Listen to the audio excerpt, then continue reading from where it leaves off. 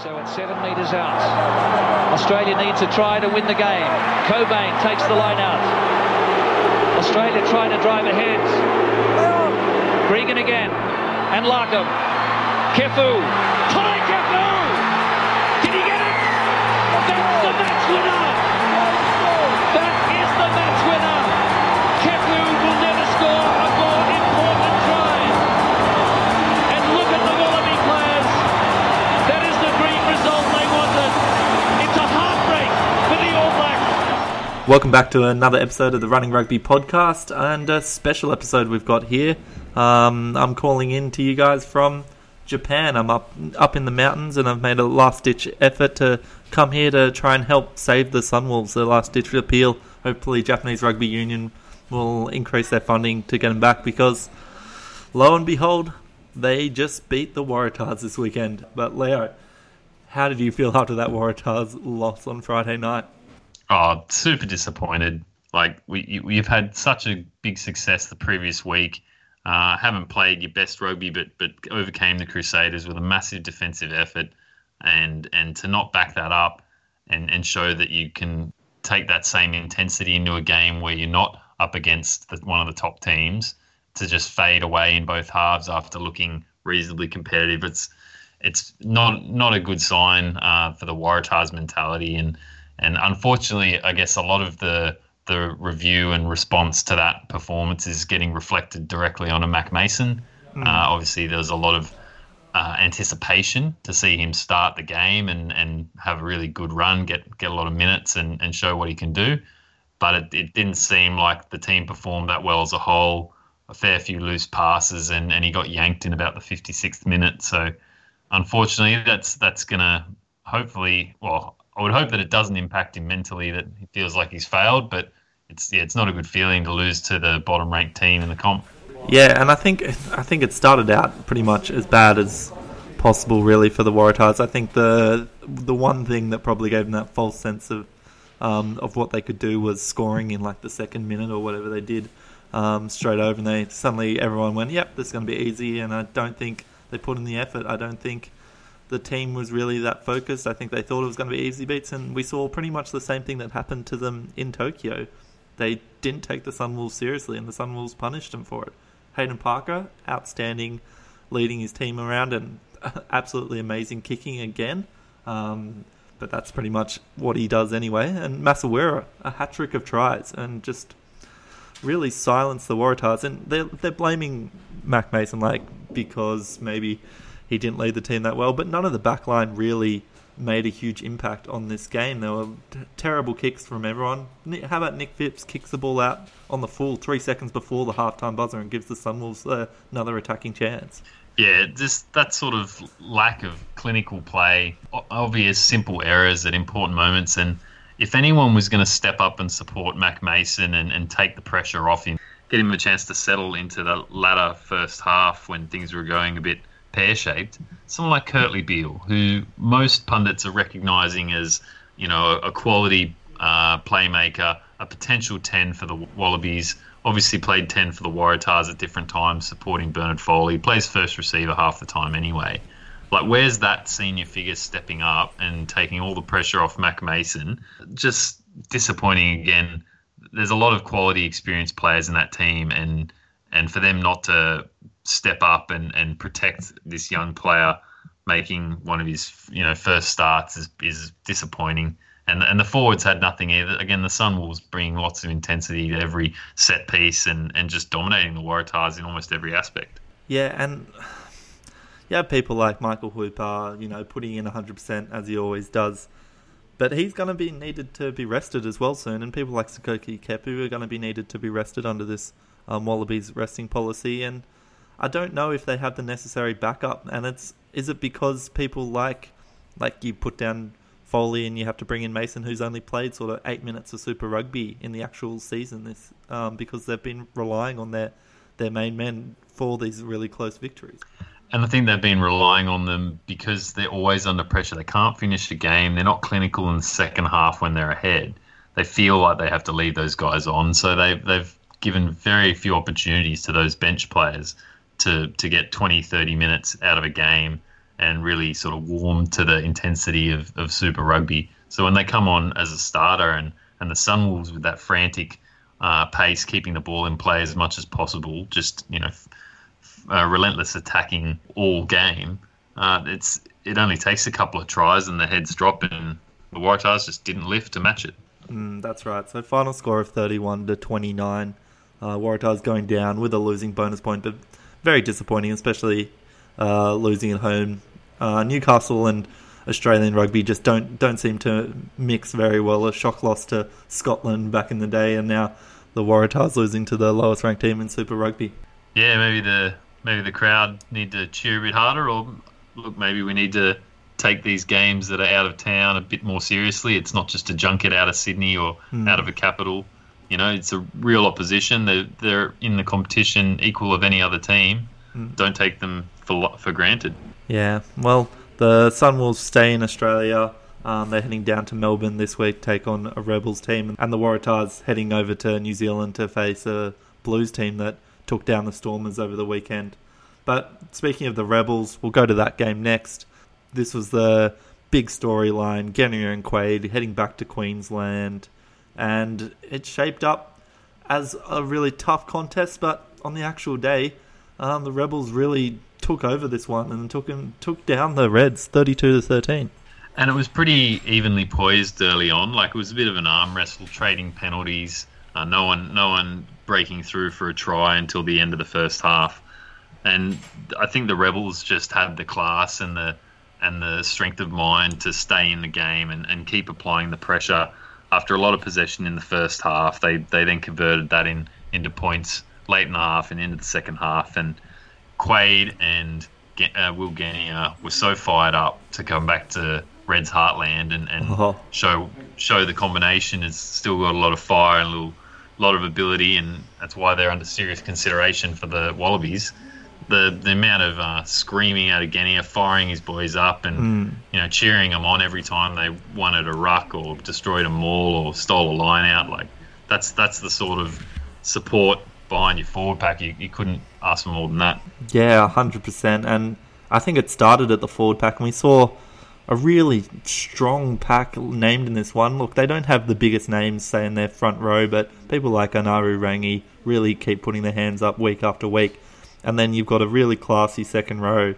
And the back row with Luke Jones now pretty cemented there at 6, disrupting lineouts, along with Cottrell and Izzy Nasarani, who had a huge game. And it's such a big force, and they really knocked all the momentum out of this Reds pack that we kept being told is their biggest strength.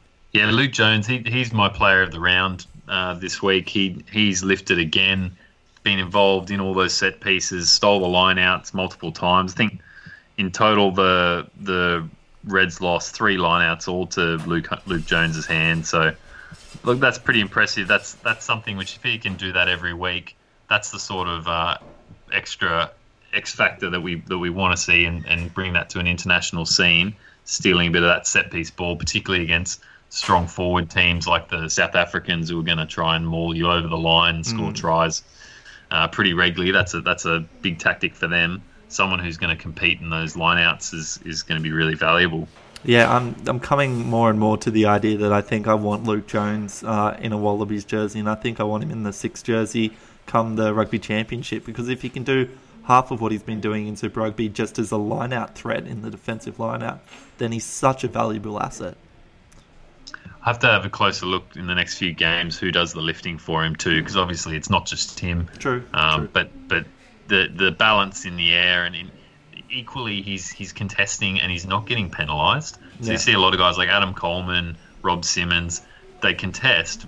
Often there's a penalty or two in a game where they're putting an arm on a player. They look like they've tried to wrap him up in the air before they've made it to the ground, and that can be one of those sort of rolling back-to-back penalties that just march a team down the field. Luke Jones seems to be competing, contesting without infringing, and that's even more valuable because you're disrupting their set piece some of the time, and you're not taking that risk that you're going to march them down the field another 40 metres. Yeah, 100%.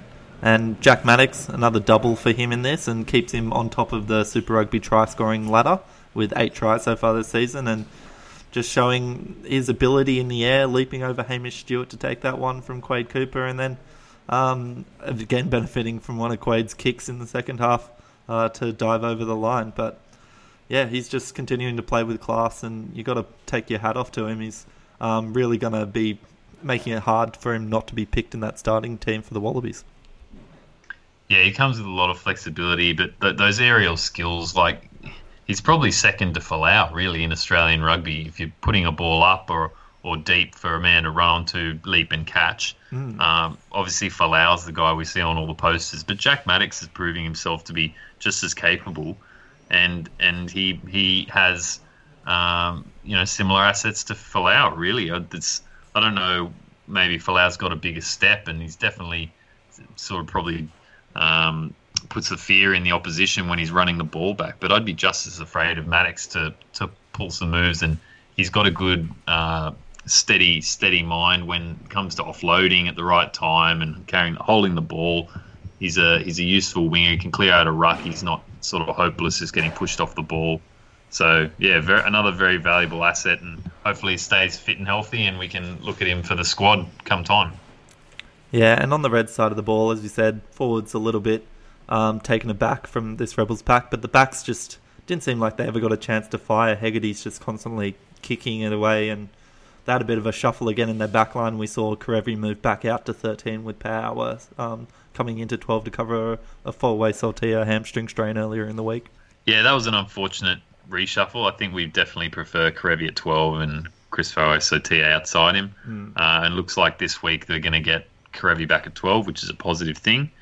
Surprisingly, it was the Reds backs who made most of the breaks and beaten most of the defenders in this game. But I guess it's that structure and the support play of the Rebels that meant even if the first man's beaten, they were able to wrap them up in the second line. And again, that's a sign of a balanced, stable team, a mature team who trust in each other and can remain spread out, aren't going to sacrifice some areas of the field in defence. They know they can cover everything because they can trust their guys one-on-one.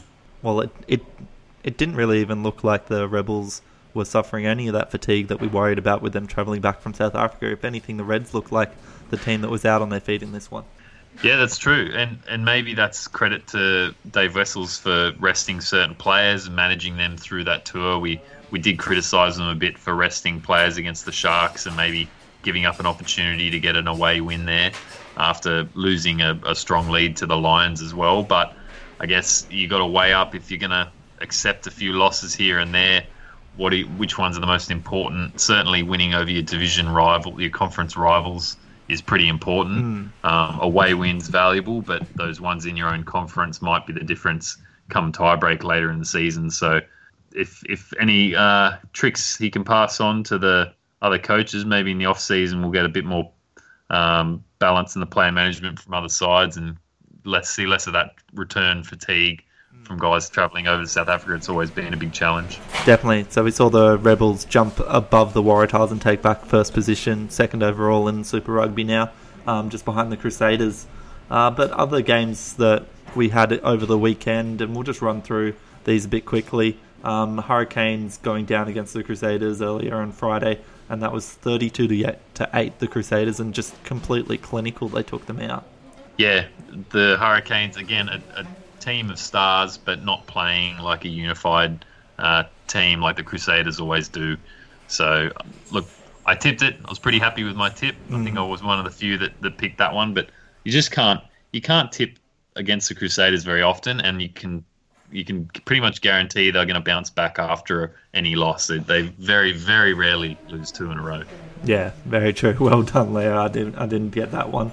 Other games we had, the Blues have a formidable showing against the Stormers, 24-9, and keeping the Stormers triless, and which was a reasonably close game, but Blues starting to assert some dominance here.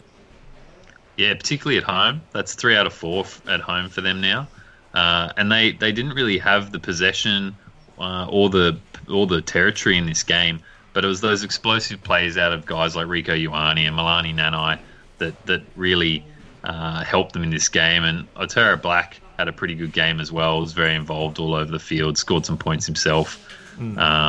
just a more cohesive effort. The Blues are gradually getting things together, and strong home performances will hopefully give them some confidence when they do go on tour that they're able to compete at home, and it's just a mental factor they've got to overcome when they travel, and maybe some fatigue. Yeah, exactly. And discipline, I think, was really good from the Blues. Only gave away 7 penalties in this one, and I think that really, when you can keep yourself down to single-digit penalties, that really helps your team sort of move forward, and it just takes away a lot of those roadblocks that you get when the other team's constantly getting piggybacked down the field by your errors. Other games we have Sharks and Bulls, and the Bulls just managing to take this one by 3 points, 19-16. Handré Pollard's boot really the difference in this one. And I thank you, Handré Pollard. Your boot and those 3 points gave me the perfect pick with the margin. I'm still backing the Bulls. I'm happy with that this weekend, and I think they are again maturing that little bit more than some of these other South African teams. It does feel like it's sort of win-loss for most of these South African teams each week. But the Bulls are building a little bit more momentum now. It's another away win. And I expect the seniority in the Springboks players in that team are going to start leading the rest of the guys around and trying to drum into them a bit of confidence that they are the team to beat in the South African Conference. The Sharks still looking a bit raw. Not a high-scoring game, but a lot of these South African derbies tend to be a little bit grindy and bashy. So a lot of trading penalty goals. Yeah. And really, a lot of the stats are in the Sharks' favour again. So it's a bit like the Blues game. The Bulls did a lot with the little they had, and didn't turn it over too often either. It's funny. It's almost like these games are becoming more of what we saw in the Australian derbies a few years ago, where they were much harder fought, grinding, a lot more chance of people getting in scuffles, as we saw in this one. Schalk Brits and Van der Merwe got in a scuffle, throwing punches. Both got red carded in this one and sent off, though. Sharing pictures of them sharing a beverage after the game in the change rooms with no hard feelings, which is nice to see, just in terms of what we like to see in our rugby and the general spirit that it's played in. Yeah, guys not taking it personally. I guess a shame for their team that they were reduced to 14, but at least there was parity. It used to really frustrate me seeing those Australian derby games where it did just become some sort of slogfest, and no one was willing to chance their hand because they had to play conservative, couldn't afford to be torn apart from risky play. But yeah, good teams this season, like someone like the Highlanders last year, good teams this season are scoring points with not a lot of possession. So the philosophy that if you can just keep the ball, you're going to restrict the other team's opportunities and hopefully get more yourself. It's not bearing out for a lot of these teams. The good teams are making the most of what they get. Yeah, got to do more. And the final game of the round, the Jaguars is off the bye, taking on the Chiefs. And Chiefs, they're building on this momentum, and they took this one 30-27. And it was a bit of a case of the Chiefs had it all in the first half. Jaguars came storming back, but Tehorangi, the reserve halfback for the Chiefs, the difference, getting a try just in the last couple of minutes to keep the Chiefs in front.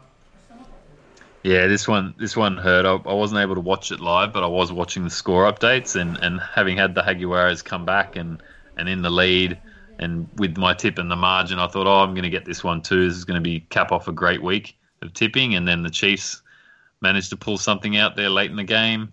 But again, they had a lot of the run of the play, a lot of possession, a lot of territory, touring well. This Chiefs team doing a lot with what they've got. Holding possession, keeping the Jaguars away from the ball. There's still a team where you get someone like Damian McKenzie can light it up, can break any defensive line, whether it's himself or one of these flat passes as he scampers around laterally. And the Chiefs made enough breaks and were offloading regularly, and the Jaguars just couldn't keep up. Well, 20 missed tackles from the Jaguars, that really helps the Chiefs bend the line and get through. And 16 turnovers conceded, so a lot of handing the ball back, which was the old Jaguars. They unable to hold on to the ball, build some phases, and then spill it when they had their opportunities. So yeah, a bit disappointing on their side. But speaking of the Chiefs, I don't know how they're getting away with playing Damian McKenzie all this time. Surely this guy's an All Black. He needs to be rested the same as everyone else. It seems like he's somehow immune to that and gets to play for his team every week, no matter what. maybe if you rest him at 10 or rest him at 15 by moving him around the park, you get away with it. He just can't wear the same number that many weeks in a row. Yeah, can't play 10 too many times. But really, like you got to wonder if you're able to rest these guys whenever you want. Some one of these teams is going to decide, well, we're going to try and get ourselves up the ladder a certain number of wins before we're willing to start resting people, rather than relying on playing catch up later in the season. And maybe the Chiefs of that team, they've had enough injuries and players out that can they really afford to rest their frontline guys? They'll be decimated without them. That wraps up that round, and I will apologise for the sound quality coming from my end. You're hearing a huge amount of other Japanese tourists heading up into the mountains with me in the background, but dedicated the podcast, so even if it's from a hotel lobby, I'm happy to keep doing it.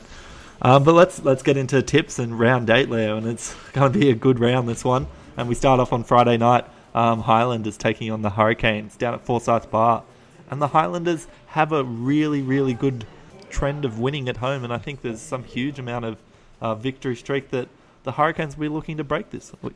Yeah, another tricky one, and like I said with the Crusaders last week, how often do the Hurricanes lose 2 in a row? So beware the wounded beast. The Hurricanes will definitely want to try and get one back, and will they break the streak? Well, look, there's a pretty good chance. I do like the Highlanders. They're my quite favourite team from New Zealand. They're another team that does a lot with a little, but can they beat the Hurricanes? I think it's probably going to be close, but I think the Hurricanes do pip them. I think that sheer will to not go down twice in a row. They've got a lot of pride, these Hurricanes, and they'll want to keep themselves up the top of that New Zealand conference. I don't want to see what the team looks like for the Highlanders. They've been alternating between people like Marty Banks and Joshua Ioane at their 10 position, and I just think they need someone that's going to keep the ball in hand and go a bit more attacking flair. I'd like to see Joshua Ioane come back in, because I think despite Marty Banks has got an excellent boot and he's really good at playing some territory, but if you're kicking the ball away too much to especially the backs of the Hurricanes, they're going to hurt you. So I think the Highlanders can do it if they pick the right team there. Next game we have, and that's the Reds hosting the Stormers, that are looking to finish up their tour with trying to taste a little bit of success that they haven't had so far. Yeah, this one's tricky. In a game where I'm not really sure what team is coming in with momentum, I'm probably going to lean toward the home team. The Stormers have been held out to low scores, certainly last week. They did manage to put a lot of points on the Hurricanes the previous week, but this is their 3rd week away. Are they going to be fatiguing? They'll definitely see the Reds as an opportunity to get a win. If they do start resting players, or if they've got any underlying injuries, I'll probably reserve my final call until I see the teams. But I think the Reds will be primed and ready for this. I think I'm going to go with the home team. Yeah, I think I'm going to have to agree. The Reds would have copped an absolute tongue lashing from Brad Thorne, I think, throughout this week. But he'll definitely have them in the right mindset and looking aggressively at this game, because the Reds need to solidify a little bit of what they've been doing and take away some points. And if they can do what they did to the Brumbies 2 weeks ago, it seems like a lot of these Australian teams are almost doing this 1 week on, 1 week off sort of thing. The Brumbies do it, the Waratahs seem to do it, and the Reds seem to do it as well. So hopefully this is the week they come and turn on. Next game, and we have on Saturday morning, it's the Lions hosting the Sharks, and the Lions coming off a bye this week.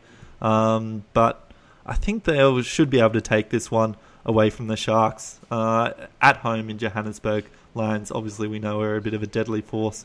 The Sharks, they again just seem a little bit hard to tip at the moment, and they're also suffering from a bit of lack of consistency. But Rob Dupree, I don't think, is quite leading the team around as well as what Yankees has been doing in the last couple of weeks. Yeah, I think I'd agree with that. The Sharks, just not quite that polished team yet. We know they're working on it. They've got a young side. They've got some raw young players, but they haven't been scoring a wealth of points week in, week out. And travelling up to Johannesburg to play the Lions, who we know have a lot of points in them, I would expect that the Lions can roll them. Even though the Sharks have named their team, so that lineup is out. and it's a very strong lineup. Like they've returned to the Esterhuizen, Lukhanyo centre pairing, Bosch at fullback. It's a solid side, but I just think the Lions at home, I think it's probably about a 10 to 15 point victory in this one. Yeah, I think I would agree with that. Next we have the Brumbies coming off their bye and they're heading over to Christchurch. And other thing in recent news that Christchurch is sort of the Crusaders have agreed that they'll look at changing their name, or at least, as you correctly predicted, Leo, changing that symbolism of having the horseback Crusader riding around their field beforehand. But the Brumbies heading into a really tough time over there in Christchurch. Yeah, this is going to be a really difficult one for the Brumbies. I guess the Waratahs have proven that the Crusaders are fallible, but I imagine that now they've had a few players take a rest and they're returning home. They'll want to be playing their full-strength side, and the Brumbies really probably will have great difficulty matching that intensity. Interesting, yeah, I saw that article during last week talking about the mascots and the imagery on the ground. For a long time, they've had a group of Crusaders riding around on horses on the field, and it's a great spectacle. But unfortunately, the sensitivities now are probably such that type of imagery they'll have to tone down, and who knows? I'm sure they'll come up with something clever. They're an intelligent organisation. They certainly don't embrace the nasty side of that Crusader history, but they'll find some way to maintain the history that they have without upsetting anyone, I'm sure. Yeah, definitely. But I think you're right. The Crusaders should be able to take this one, and it'll be difficult to see with the Brumbies. I want to see them put up a bit of defence in this one, but yeah, I don't think it'll be enough of a rolling Crusaders team. And if the Brumbies can't get this win, they'll be 3 from 7 for the year, which is a pretty poor line. It's on par with the Reds, obviously struggling at the moment with only the 2 wins, and well and truly looking out of form compared to the Rebels and even the part-time Waratahs. Yeah, if they drop this one, it's hard to see them getting back up into the top echelons of that conference system, but still a fair way to go in this season yet. Next we have the Blues hosting the Waratahs coming over to Eden Park, and Waratahs' first foray into New Zealand for this year, and God, you really hope that they're going to change their attitude and change the way they approach this game, because this is a Blues team that is dangerous and, similar to the Sunwolves, will continue to come at you all game. Yeah, they've proven themselves at home. That's where they like to win. So can the Waratahs recover from the shake-up they've had last week? Obviously, we expect the lineup to look a little bit more like what we're used to, that starting side back in place. Very tough one to tip. I don't expect the Waratahs. In recent years, any Australian team has struggled to win in New Zealand. So, how much of that history is still there, or how much have we broken that trend? I actually think the Blues might have this. I think they might take us by just a couple of points. Well, yeah, I'm leaning the same way, but I think the Waratahs surely will be able to identify a few things this week, and like we've seen, there's a week on, week off for them, and they'll be bringing a bit more strength back into that lineup. I hope they do push Carmichael Hunt into 12 and get that Carmichael Adam Ashley Cooper centre pairing just for the defence, because they're going to need that when they're facing up against Maianono, Sonny Bill Williams. So surely one of them is going to be at least starting at 12 and one of them probably finishing it. So you really need that strong defence, but I'd hope that they can do that, and I think the Waratahs should be able to take this one.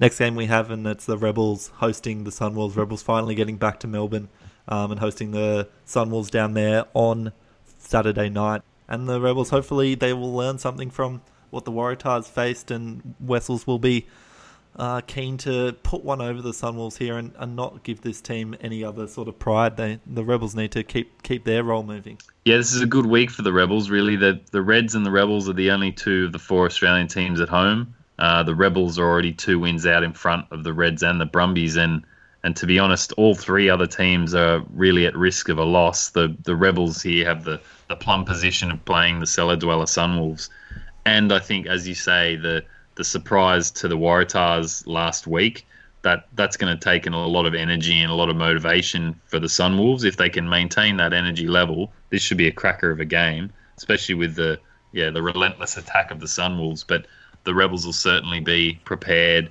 and they won't want to let themselves be surprised like the Waratahs did. They'll bring the energy all game. I think the Rebels have probably got this one, I'm going to say, by 12-14. Yeah, I agree. I think the Rebels will definitely take this one, even by more. They've shown their point scoring prowess, and so they should be able to keep in front of the Sunwolves. Definitely not saying the Sunwolves won't be able to keep up with them, though. The final game of the round, though, and the Bulls are hosting the Jaguares down in Pretoria. Jaguares needing to get a few wins because they're sitting down at the bottom of their conference, but bottom of the whole Super Rugby with only 2 wins from 6 games now.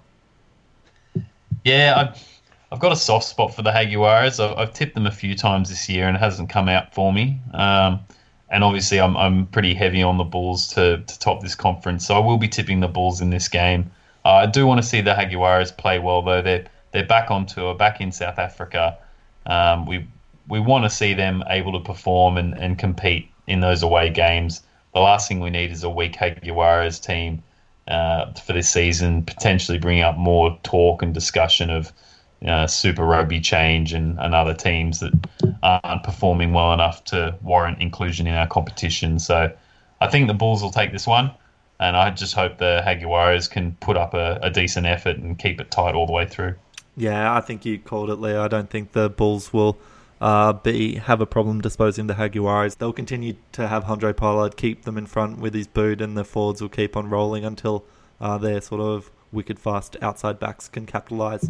But yeah, I think that'll actually be a really good game because, as you say, the Jaguares have so much potential, and when they come up against some of these teams that are a little bit more structured and slow, they tend to use a bit more of their flair. And a question I don't know the answer to: Do we know why Boffelli hasn't been playing fullback for the Jaguares in recent weeks? He's been fit. He's been playing on the wing most of the time. I'm not sure what's happened there. Do we think their fullback's a better option than Boffelli? Because last year he was lethal.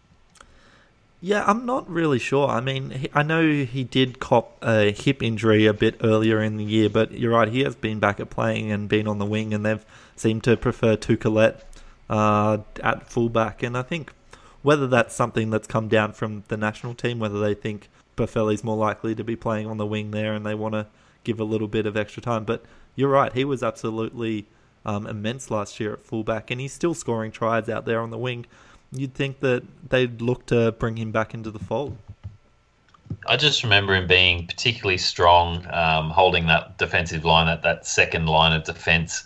And I guess as long as they're using him frequently, coming in off the wing, that those line-busting runs he would make off the inside shoulder off Sanchez just appear out of nowhere and be 10 metres behind the line almost immediately as soon as he got the ball. And that was such a strong attacking option for them last year. I just hope they haven't forgotten. They need to watch last year's tape and remember how well they did when they went on that 7-game romp. Exactly, and they're still yet to go on their tour. And look, I don't think they're going to be able to do that sort of same thing when they go on tour unless they build some momentum with these conference games in South Africa. That wraps it up for round 8 for the Super Rugby. The only other thing we have this weekend is the grand final of the Super W, and that's as a result of last week's semi-final, which had the Queensland Reds hosting the Brumbies that had to go from Western Australia back up to Queensland, and Queensland took it to them, and yeah, they managed to capitalise on a few Brumbies errors here, and Queensland have set up a revenge game against the Waratahs, a rematch of last year's final, as they won this one 39-10. And the final will be on this weekend. I think it's 4 p.m. over at Leichhardt Oval on Sunday afternoon, which I think is a really good option in terms of playing this at one of these smaller regions. Leichhardt Oval is absolutely a great ground, and that's where they played their initial match in round 3, the Queenslanders and the Tars women, and they packed out that stadium before, so I expect a really good crowd to be heading there for this one as well. And that was a reasonably tight game too. It was only 28-17, so only within a couple of scores. We hope this game will be just as tight, and Who knows? Maybe New South Wales can go back to back the inaugural 2 years, and maybe Queensland can make it 1-1. Yeah, that's right. It's going to be a close one, but I think you've still got to take the Tars at this stage. They've obviously got the history, and they've had a very stable lineup and being led around really well by Chloe Laupepe in that number 10 jersey. But that's probably all we have time for this week. A little bit of a expedited podcast. I need to get back out and get back to the Sunwolves embassy to keep protesting and hopefully keep our Super Rugby back how we want it. But thank you all for tuning in. As always, we'll keep you updated with the teams and put out some of those polls on Instagram at the Running Rugby Podcast, and keep up to date with all the other rugby news on our Twitter at Running Rugby Pod. Other than that, guys, make sure to tell your friends, download us. We're on all the major platforms, Spotify, Apple Podcasts, and the rest. And keep listening, keep downloading, and we love hearing back from you. So if you have any comments you want, flick us a message, send us a question. We'll try and get them out on the podcast. But big weekend of rugby to get to. We'll be back next week. Until then, keep on running. Run.